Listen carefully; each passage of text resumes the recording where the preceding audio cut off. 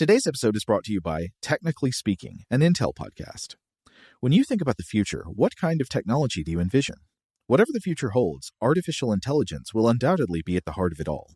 Join Graham Class as he hosts Season 2 of Technically Speaking, an Intel podcast, and hear from the minds transforming healthcare, retail, entertainment, personal computing, and more with the help of AI. Tune in every other Tuesday and explore the latest technology that's changing our world today and creating a more accessible tomorrow. Listen to Technically Speaking, an Intel podcast on the iHeartRadio app, Apple Podcasts, or wherever you get your podcasts. Welcome to Stuff to Blow Your Mind, a production of iHeartRadio. Hi, my name is Robert Lamb, and this is The Monster Fact, a short-form series from Stuff to Blow Your Mind focusing in on mythical creatures, ideas, and monsters in time.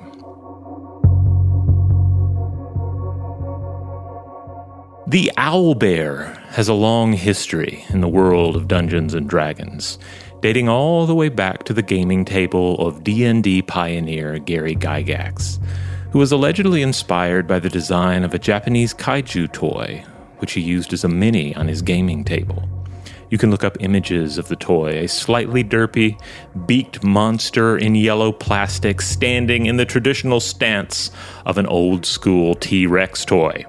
Now, you'll find various choices of dedicated owlbear miniature today, as the creature has become a standard of fantasy role-playing adventures, a hulking, flightless owl beast that stalks the forests, hunting anything that moves and littering its lair with their bones.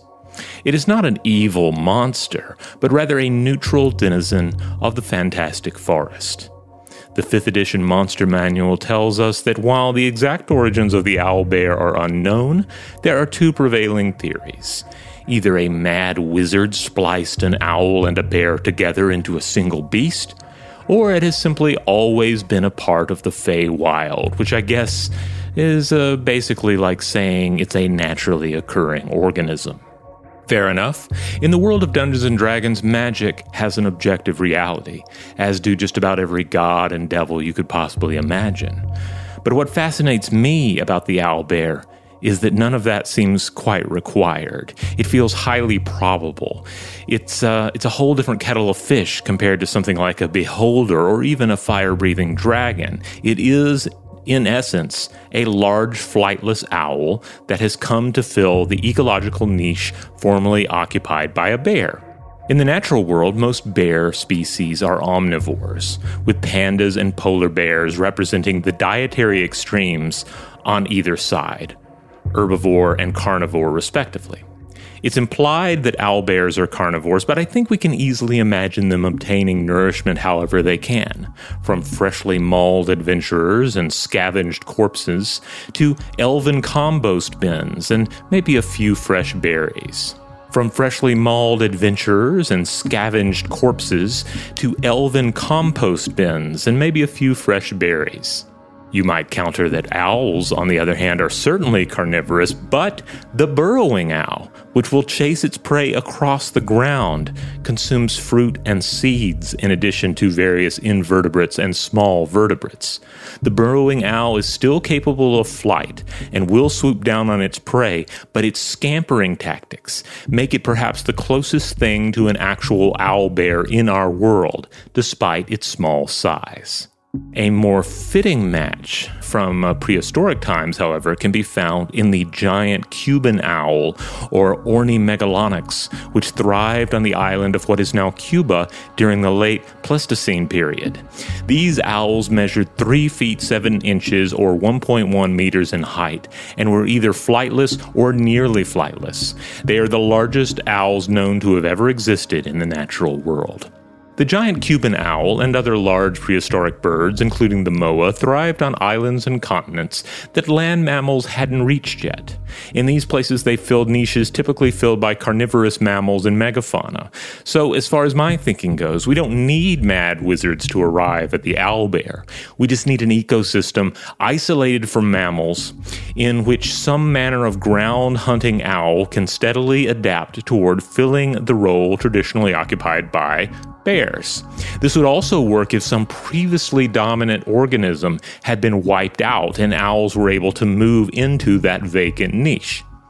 But of course, in the world of Dungeons & Dragons, dinosaurs and dragons coexist, so it's hard to imagine there being too many opportunities for evolving organisms like this. So maybe a mad wizard is required after all? Well, my son Sebastian, who actually just gave me an owlbear mini for Father's Day, suggests that it could have been the work of druids, seeking not to release a ferocious monster on the world and challenge adventurers, but rather to bolster a challenged environment, where perhaps adventurers had wiped out the bears, and there was this lovely niche that needed filling. Well, why not the owl? Why not the owlbear? Thanks to my son Sebastian for chiming in on this one. Tune in to additional episodes of The Monster Fact each week. As always, you can email us at contact@stufftoblowyourmind.com.